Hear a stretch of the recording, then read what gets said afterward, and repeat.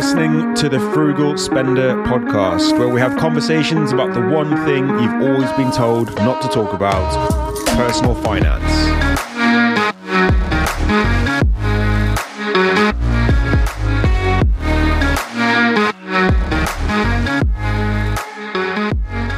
Hey guys, and welcome back to the Frugal Spender podcast. This is episode number 49. Today I'm sitting down and having a conversation with Ken Costa.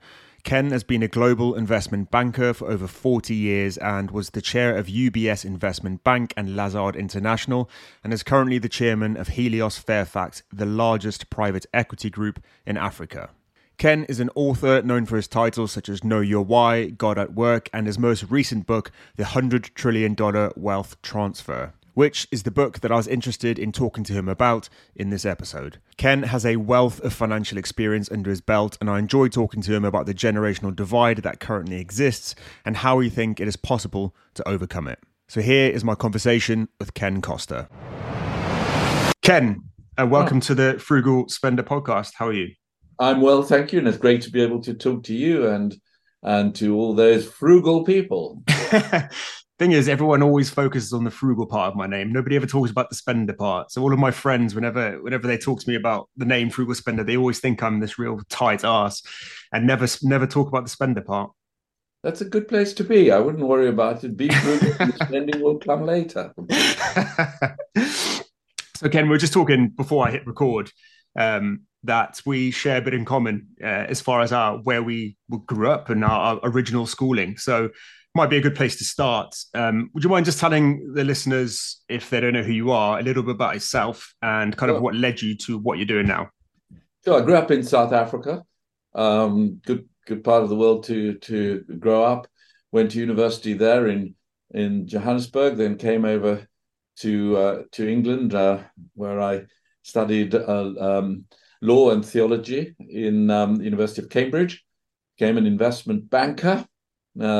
Not the flavors of the month, and stayed there for the last 40 years, which is basically what I've been doing, and trying to help people make basically good decisions, but mostly in the corporate field, except that recently I've become much more active with young guys doing startups and mentoring, coaching, and looking to the future with them.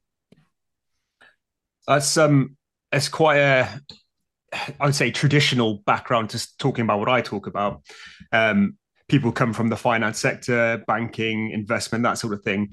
I've come from a very different background. As again, we were just talking about off air, how I came from the public sector. I have no background whatsoever in finance. So I am trying to navigate the world of both personal finance, but also economics and politics, kind of through the lens of money, from somebody who has zero sort of real life experience, as it were.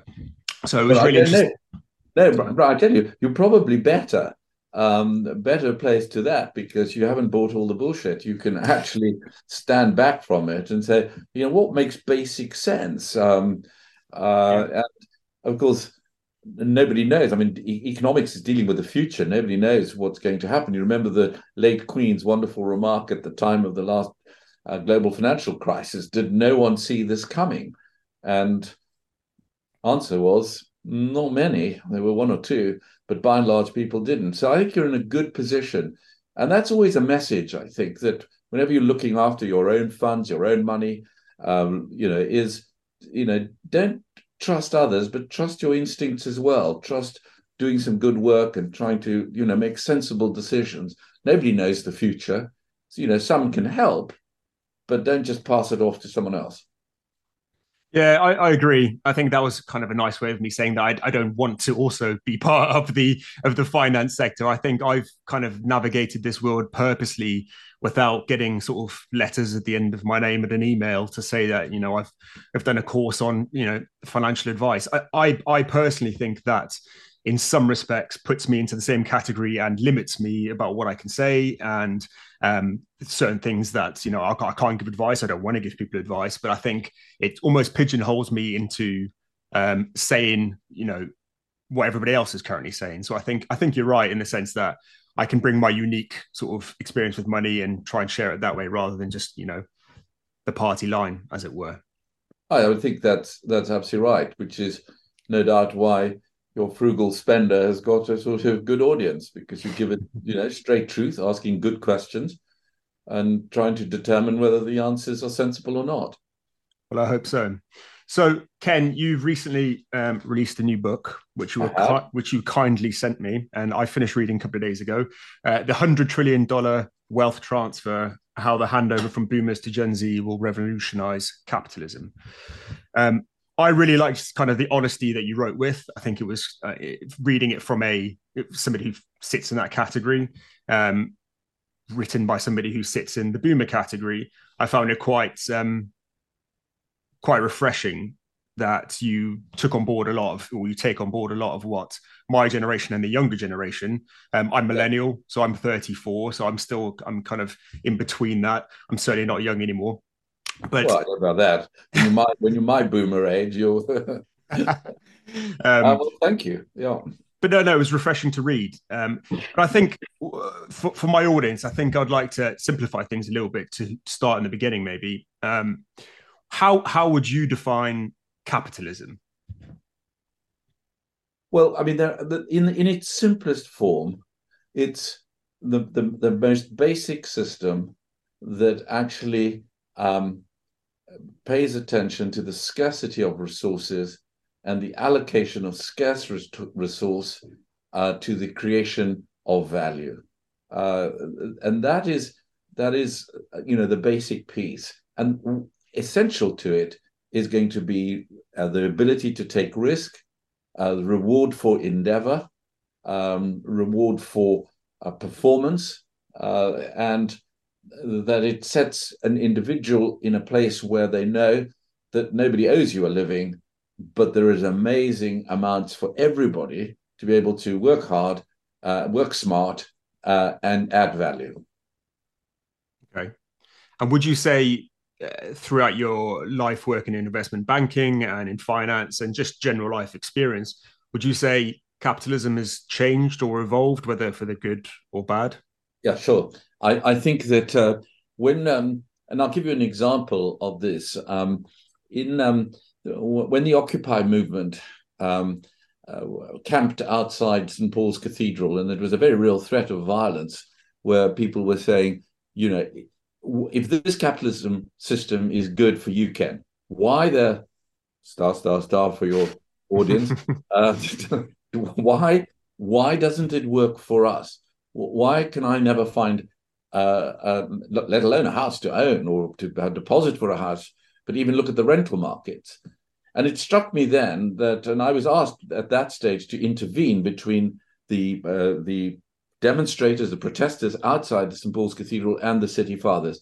And I think that capitalism lost its moral moorings. It lost the fact that it really does depend on people's trust, on people buying into it, and on it being able to be distributed fairly across the piece. But I think it has changed. I think people have become more attentive to the wider needs, and mostly for millennials, particularly, who I think your generation is amazing in that you want to do well, but you also want to do good. And I think that's the essence of how the capital system works. Yeah, I mean, my experience of it, I would certainly agree. Especially what resonates with me massively, what you said there, is the distrust towards capitalism, but also just authority in general. Yes. And that's something that I experienced firsthand. I mean, I was a police officer for 5 years, and even from that small period of time, I experienced huge change in things out of our control, sort of incidents that happened in America and the UK that sort of compounded, and not only politics, just authority in general, but police are almost the epitome of somebody walking around in uniform. People, that is the ultimate authority for many people. And I experienced a lot of hate towards the end of my very short career. Well, I think you really put your finger on it. And the big cause, in my view, came with the global financial crisis, 08, 09. Because what happened is that your generation were just growing up, and banks were sort of traditionally, by a previous generation, mine included, were the sort of places that you could trust. And when you saw what had happened to your families and to your friends and to your own lifestyle, when these banks began to collapse, that's when the trust also sort of said, well, we can't trust this. And a generation started growing up saying, well, we can't trust the banks. We don't want to trust the politicians. We don't trust the police. So anything that corporate or institutional had a big reaction. And that's one of the reasons why cryptocurrency grew as rapidly as it did amongst your generation, because you basically said, you guys screwed up the financial system with your fiat currency. Well, we're going to have a go at something that's different, which you can't control. Now, there are dangers attached to all of that, but that issue of trust is, I think, the most fundamental of all. And I think you're absolutely right. We need to build that back. I agree. I think cryptocurrency, or Bitcoin in particular, I think is the ultimate two fingers up to the banking system, really, because it is decentralized and nobody has control. And I'm interested actually on that point, because I know you touched on cryptocurrency a little bit in your book. But firstly, what are your views on Bitcoin as opposed to cryptocurrency in general? And do you think it is a potential solution going forward? Well, my fingers are burnt. So if you want to, if you want to, if you want the honest opinion, yes, I've got some. I think it is going to emerge. There's no sense in which, there's been a massive failure, of course, but that's always the case with new things in the capitalist world. I think crypto is here to stay. Whether it's Bitcoin or any version of Bitcoin, too difficult to answer. But it had its heyday. I'll give you an example. I was asked by a friend of mine to speak to a group of his friends, and he said, "Ken, you must understand, we're all builders and plumbers and electricians. The biggest salary amongst us is going to be 60K maybe. So please, don't be a banker to us, but tell us how to invest, how to help our money and all of that." And of course, I was talking about safety and all of that, only to find almost all of them immediately responded to me by saying, no, we've all bought our Bitcoin. Should we be buying more? And I thought,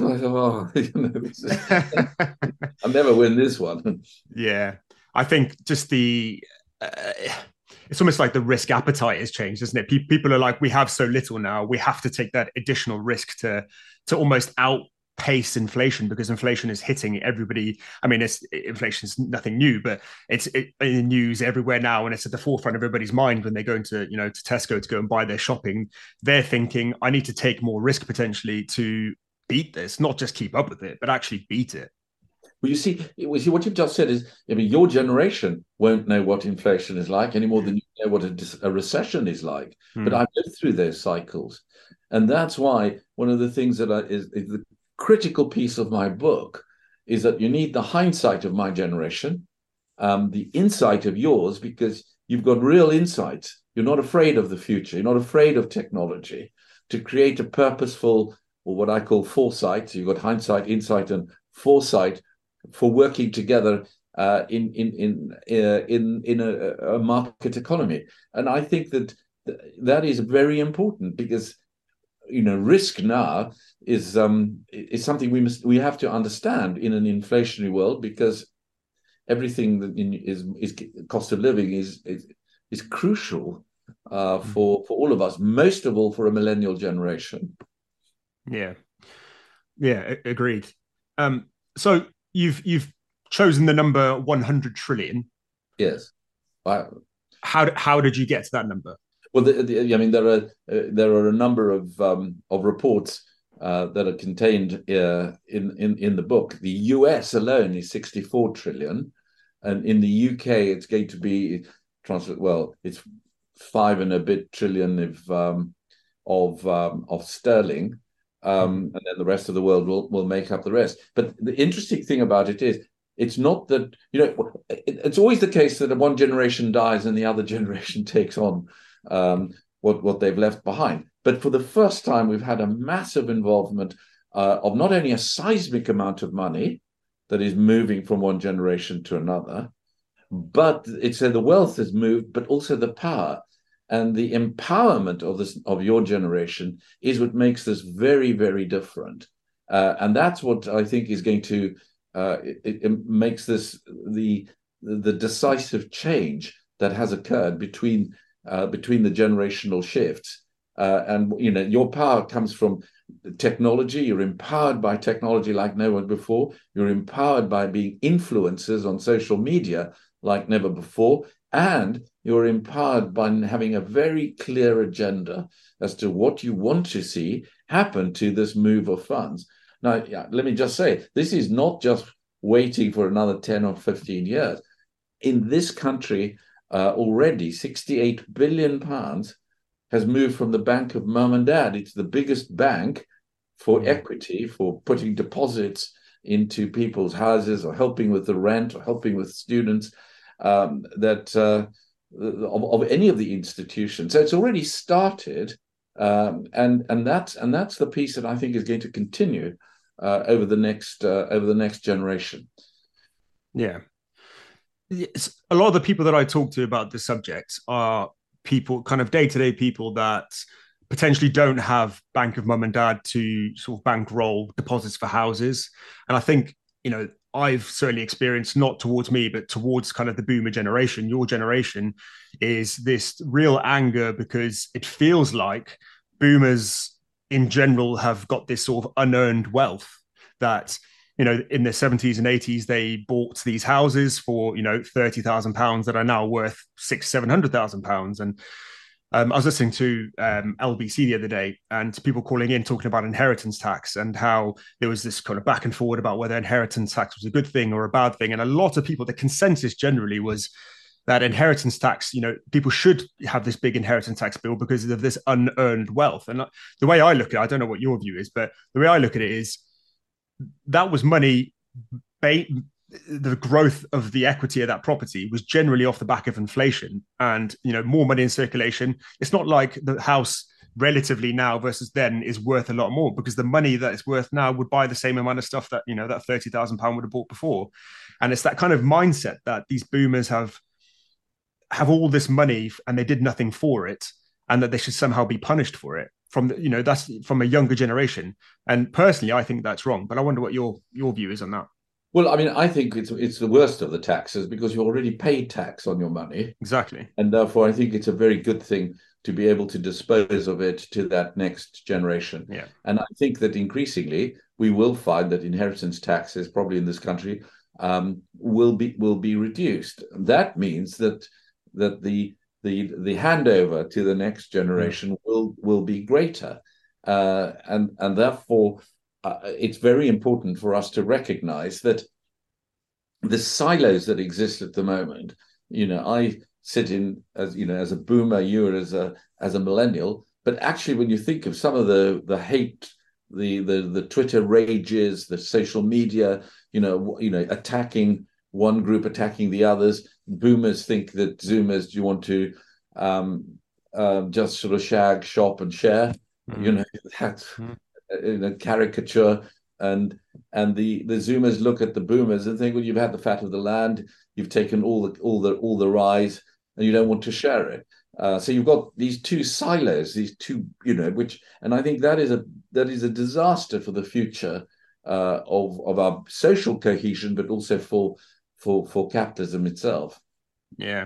It definitely isn't healthy. And I don't know whether social media, social media definitely amplifies those views and, forces whatever view you have, it's that sort of echo chamber gets forced upon you, and people discuss it, and it kind of builds it. But the people that I have face-to-face conversations, kind of subjects like this, it doesn't feel like that. I think there's sure outliers, but I think it's more on social media than kind of the day-to-day conversations between sort of intergenerations, in my opinion. Well, I think we have to be careful because we could set up the clash of generations, or what I call, which I think is the piece that I really strongly feel is the of generations, the cooperation of the generations. So when people say, "Well, what's your answer to this, Ken?" My answer to it is this little word called co. Mm-hmm. Now we've seen co-living, co-investing. Kind of things that were being done co-working. But we haven't actually seen a philosophical change, a big change in the mindset, which I think is happening, which I call co-destiny, the realization that we need to work together to grow businesses, to grow and help a generation both ways. So it's not just that wisdom is with the age. I think there's real two-way streets of wisdom. Young guys like you, able to look to the future and see a different picture from the fearful ones that most of my generation would feel.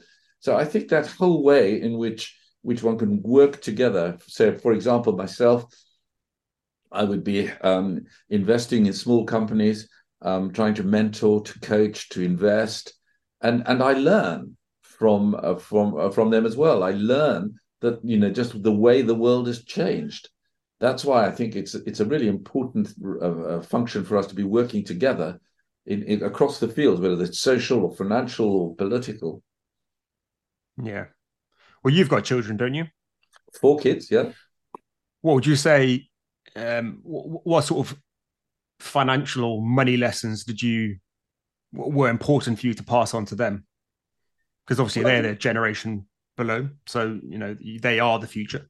yeah, I mean, I think that the most important was to be generous, and because I think that a generosity of spirit is actually what I think this generation is so good at. And if you're generous in the way in which you behave towards other people, and I don't only mean money, I mean generous in time, generous in helping others, in generous in and we saw that during COVID, an extraordinary generational generosity, and I think that translates into the money field as well. You know, work hard and make something, but do well and do good as well. Use to always give some portion of what you've earned to those that are less fortunate. I think that and gratitude was the key piece rather than entitlement, or what I tried to help, whether successful or not. We'll wait and see. They're all your age. I think COVID, if there was anything that sort of good came out of COVID, I think for me in particular, that was one of those things, that feeling of gratitude. And we were stuck in our houses.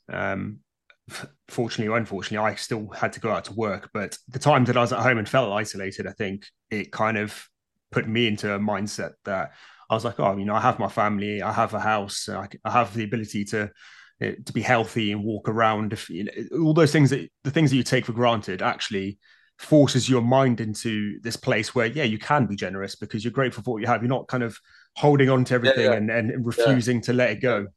Absolutely. And I tell you what, the other interesting thing was, it also forced particularly a generation to rethink, the basis of the material world.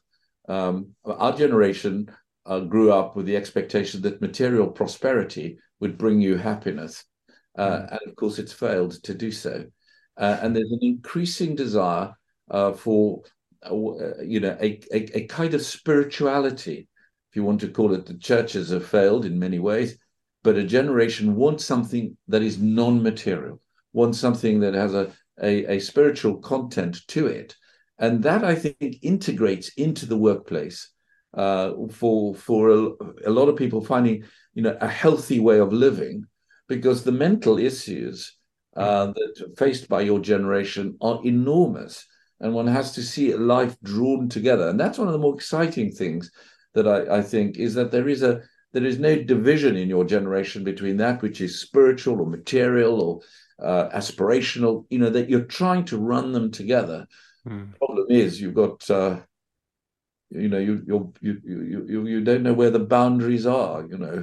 So if I were to say to someone of my generation, look, I need this piece of work done by close of business, they'd mean 5 o'clock, maybe 6. If I said that to you, you'll mean a minute to midnight.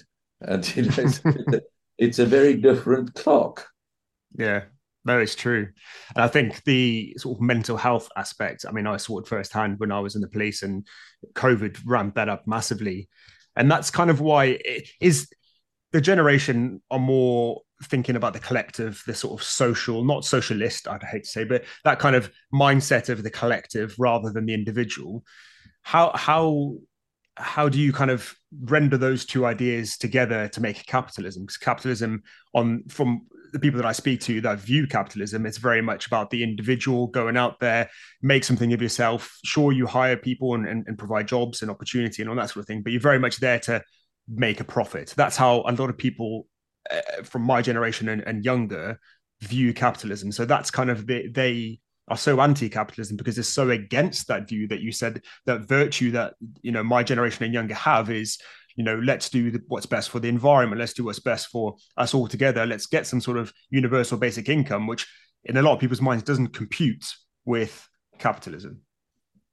Well, again, you've hit a very important nail on the head.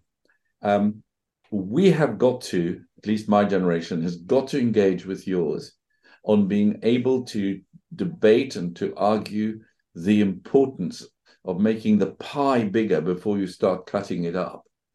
And therefore, what I talk about, the shift of a generation, which I think is there, others don't see it. I think it's on its way.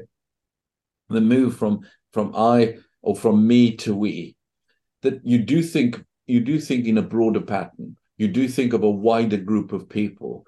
But that is essentially part of recognizing that which I gain by working together is far more than that which I lose by being a sort of tough, driving, hard-assed person in some sort of capitalist structure.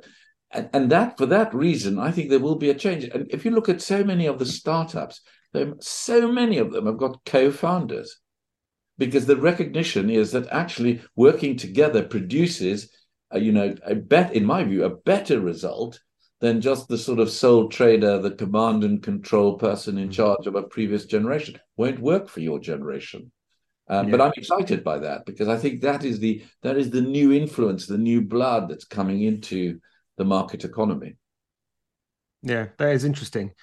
It'd be intriguing to see 20, 30 years in the future. Hopefully it's blended in nicely and capitalism is still very much going, but under a different guise. It reminded me when you're talking then of thinking about climate change and how the younger generation are very much heavily focused on that. I met with Rishi Sunak actually a couple of months ago, and I got to ask him a question, and I thought quite long and hard about what I was going to ask him.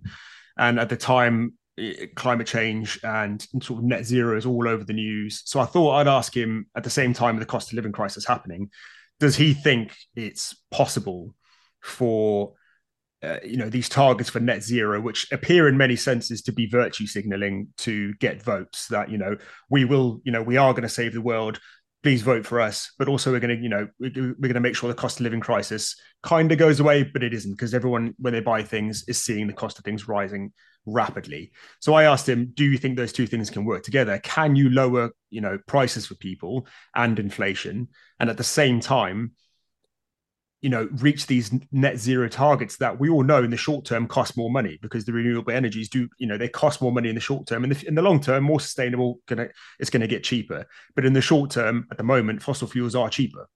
And he said he thinks they can. And interestingly, a month later, he backtracked on a lot of his net zero targets and pushed them a lot forward. So maybe he doesn't really think that. But I'm intrigued as to what you think about that. Well, I think one has to be sort of recognize the contribution that the Zennials have made. I mean, I do think it's a prophetic generation. It's a generation that has pointed out in a very powerful way, whatever you might think of Greta Thunberg, and I think her great speech was just filled with anger and very little hope. But all worldwide, she became a symbol of putting an important agenda item on the global agenda. And I think the generation is wanting to see, a planet preserved and action taken to preserve it. That is true. And that's why it's pointing to the future. However, there isn't a switch which is brown today and you pull it and it's green tomorrow. I mean, that's just the unrealistic world. That we will have carbon based industries for a period of time. What matters is actually having a clear, as Rishi would have explained to you, a set of guidelines over which people have got KPIs that they can be measured against over a period of time. So the attack on all the major oil companies is I think, a futile attack. Rather reward them for the percentage of environmentally friendly green energy sources that they are deploying, so that you encourage them to build to build on the wind and solar and alternative energy sources. So I think it's a combination of real carrot. I don't think stick works. Carrot works, and that's an important piece. Yeah. And that goes back to what you're saying about anger. I think it all stems from this anger, the Greta Thunberg kind of, what have you done to us? But then, ironically, she's lived a pretty good life by all accounts. It comes from a pretty good family. So, it reminds me of what's that saying? Yeah, strong men make good times make weak men make bad times, or hard times make strong men. Yeah. It's at the time we currently have good times that are making potentially weak men. Yeah. No, I think that, and I think what is needed now is for a generation to really be engaging in the new industries, in the new technology, to be able to recognize that you want to do well, but you also want to do good. That, I think, is a defining part, and that is true whether you're a painter or sort of a policeman or a banker, whatever it is. I think for that next generation, there is a deep sense of a commitment, a broader commitment to the stakeholders in the society we're living in, and also in the planet at large, which I think is an enormous advantage. Yeah, I agree. So, with your vast experience in the sort of finance sector and helping people, and I'm assuming very good with your own money and understand investing, what would you say to, if anyone's listening and they are just getting started on their money journey and they are looking to improve their personal finances? What would your sort of key things that they need to understand and can action immediately? What would you recommend? It's tough, I know, but try, even in small amounts, to build a savings habit in for yourself.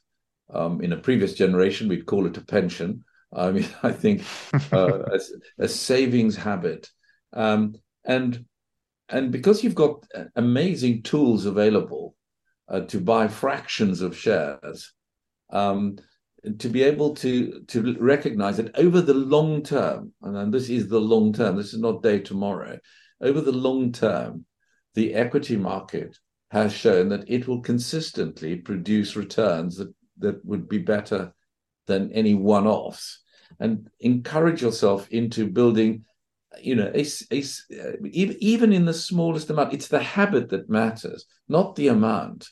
And then just, look at, the cheap trackers that you can find to have a global exposure to the share market, provided your time horizon is 5 years or more. And if it's not, reduce the amount. So if you've got 50 quid a month that you could spend, and you say, well, I need 25 of that, then keep 25 in cash or whatever, and use the other 25, but get the habit of actually preparing for the rainy day, but also learning the way in which your investments can work. And there are so many advantages that you have in modern apps. I wouldn't necessarily put it all into crypto on day one. No, definitely not, because you will pull it out as soon as it drops. No, I think as you mentioned pension, then it made me laugh because especially the public sector is still viewed as this sort of gold standard pension that's absolutely fantastic. But I did 5 years in the police, and by the time I get to retirement age now, I think 63, I can start withdrawing. I have the equivalent of today's money of £1,000 a year, and I put every single penny that I needed to into that pension. And I have £1,000 a year after 5 years service. Now, that's just a little insight there to the public sector pension that isn't quite as fantastic as people think it No. potentially is. I totally agree with you. I think pensions sound boring. And they are pretty boring. They should be boring. It should just be kind of this long-term thing that's happening in the background that you don't look at. But so many people that I know won't think about a pension until they're 50, despite me trying my best to Well, to just convince don't them. call it a pension. Just call it, sort of your regular saving. Mm. Trying to, save enough for the deposit on a house if you live in this country. That's a basic, and it's a good thing to have a roof over your head or something to walk towards. But I do think it's the habit that matters. Mm. And the time horizon, I think, is a huge one that we, as the younger generation, with the sort of influx in buy now, pay later and 0% financing, people are very much thinking about the let's buy it now. And because it's available and pushed upon them so much, it seems like it's an okay thing to do. And I'm very much, debt is one of the reasons that I got into personal finance, because I knew nothing about money, got into debt and had to work my way out of it, which is what led me to where I am now. But I think a lot of people don't get to the stage that I got to, where they've backed into a corner so much that they feel they have to learn how to get out, and can potentially live their whole lives thinking about next month, the month after, as opposed to thinking, like you said, the 5 year plus for investing. That's so, it is literally 5 years time problem. It's not my problem today. Well, that's true, but I think that it's so good, Brian, when you say that you took some help and advice to get out of debt. I think that's a killer, and it's tough for all of us. And I think that you have to resist so much of the advertising, and also the quick fixes. Football betting or cryptos or whatever these things are. They don't work. It's that practical habit of beginning to save for a deposit on a house, and at the end of the day, the real issue is we can't make you can't be a capitalist if you haven't got any capital. So it's there is a need to try and build stuff up and find ways of being able to work together with friends, and even in small things to provide services or that people want or that need in the local community or wherever it is. Start small. So many people did. Yeah, I totally agree. One last question, because I know your time is quite limited. Sure. We both came from South Africa, and I don't know what age you came over to England. On. Okay. I don't know if you noticed or still feel like the class divide in England it plays a major part with money. I certainly feel like it has, and the people I talk to, there's a very much sort of interclass, not hatred, but it's very similar to the generational thing, where it's the them and us sort of thing. And I don't remember feeling that quite as much in South Africa. Potentially it's there. Maybe I was too young to really to see it or experience it, but from talking to people from America and consuming a lot of American content, I feel like the way English people look at capitalism and also the sort of class system is very different. It's very much like the American dream is, sure, not as great as it used to be, but still very much alive in the sense that anybody can achieve that, start their own business and become billionaires potentially. Everyone almost feels like that's possible. But I feel like in the UK, or the people that I speak to quite often, it's almost like, this is where I am. This is the class I'm in. This is just, what my parents did. I'm not going to strive to, because I don't think it's possible. Yeah, I to be honest, I haven't really experienced it at that level, but I understand what you're saying. I think that one of the great issues in the UK is there isn't a real entrepreneurial spirit. We don't really reward success. We don't approve of success. Yeah. We sort of think that if you've succeeded, you've taken a quick turn, or you haven't played it quite straight.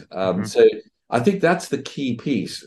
And I'm hoping that in this next generation, it will change, because the internet, the broadband has brought with it the ability for anybody anywhere to start something and to grow it from wherever they happen to be. So, and for relatively small amounts compared to starting other businesses. So I do think it's an encouraging generation that is wanting to actually change the way in which capitalism both expands the cake and also shares it in an equitable way. Yeah, absolutely. I think the mindset's very similar to what you're saying about starting incrementally saving, save what you can. It's that same sort of mindset, that growth, long-term thinking. I can do it. There is sort of light at the end of the tunnel. And like you said, carrots instead of sticks, I think in general in life is the way to do it. Incentivize people to do these things. And thank you very much for for A, writing the book, and B, for coming in to talk about it. It's very kind of you. I hope it's been helpful. It's very nice, and I hope you continue to be both frugal and a good spender. And that the guys who are listening to you benefit from it, which I'm sure they will. So where can people, if they want to find out more about yourself or your book or any other books that you've written, where can they find it? They can find it on Amazon or kencosta.com. We'll take them to it, or Insta. Awesome. Well, I'll tag you on Insta with any videos I do from here. Yeah, could you? That'd be great, actually. Thank you very much. Absolutely. Might see you on TikTok, Brian. I hope you have an account. Not yet. This time. Ken, thank you very much for your time. Thank you. Cheers.